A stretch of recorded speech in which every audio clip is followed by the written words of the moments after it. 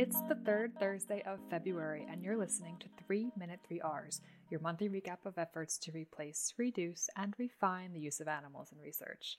This month, we've got work on finches and flies to feature, but first, let's review what we know about applying the 3 Rs to antivenom research. Each year, venomous snake bites kill over 100,000 people and maim over 400,000 more. Treatment for these bites comes in the form of antivenom, which is typically made from the plasma of horses immunized with snake venom.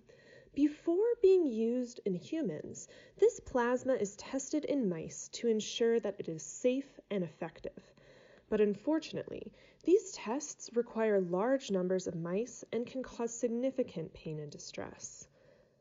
A new paper in Frontiers in Immunology calls for an urgent need to strengthen the implementation of the 3 Rs in antivenom research.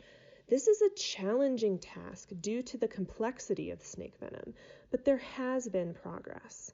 For replacement and reduction, the authors recommend correlated in vitro surrogate assays. For refinement, they recommend routine analgesia, improved housing, and redesigned protocols. To learn more about how the 3 Rs can be implemented in antivenom research, read the full paper online. Next up, we all know that noise can be a cause for concern for laboratory rodents, but what about for the other species we keep in the lab?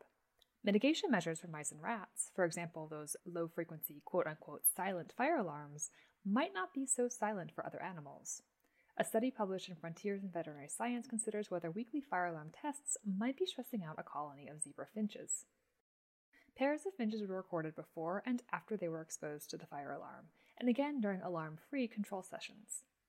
Even though the alarm only lasted a few seconds, and the zebra finches had been born and raised with the noise, they still took note. Movement decreased, and the usually chatty birds fell a bit silent for at least 15 minutes following the disruption. Instead, they sat perched in the middle of their cages and increased preening of one another, a possible fear response. The results suggest more work needs to be done to assess the welfare of birds in response to noise disturbances. And finally, can flies replace mice for obesity research?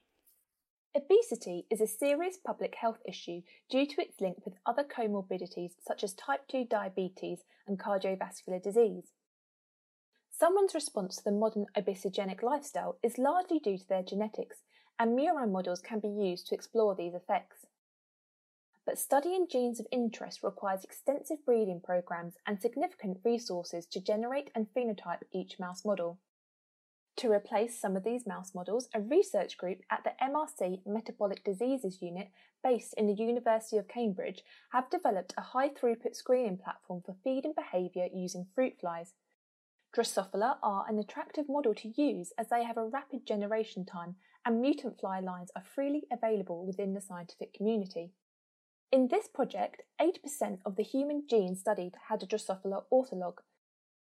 Chalmers et al. Were able to use Drosophila as a cost-efficient screening tool, screening 60 different Drosophila lines in 5 weeks to identify genes that significantly influence feeding behaviour or energy homeostasis.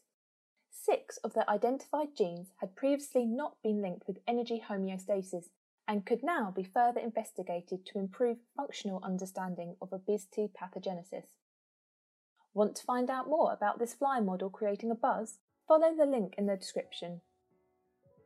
And that's all for February. 3 Minute 3 Rs is brought to you by the NC3Rs, the North American 3 Rs Collaborative, and Lab Animal. We'll see you again in March with more 3 Rs highlights.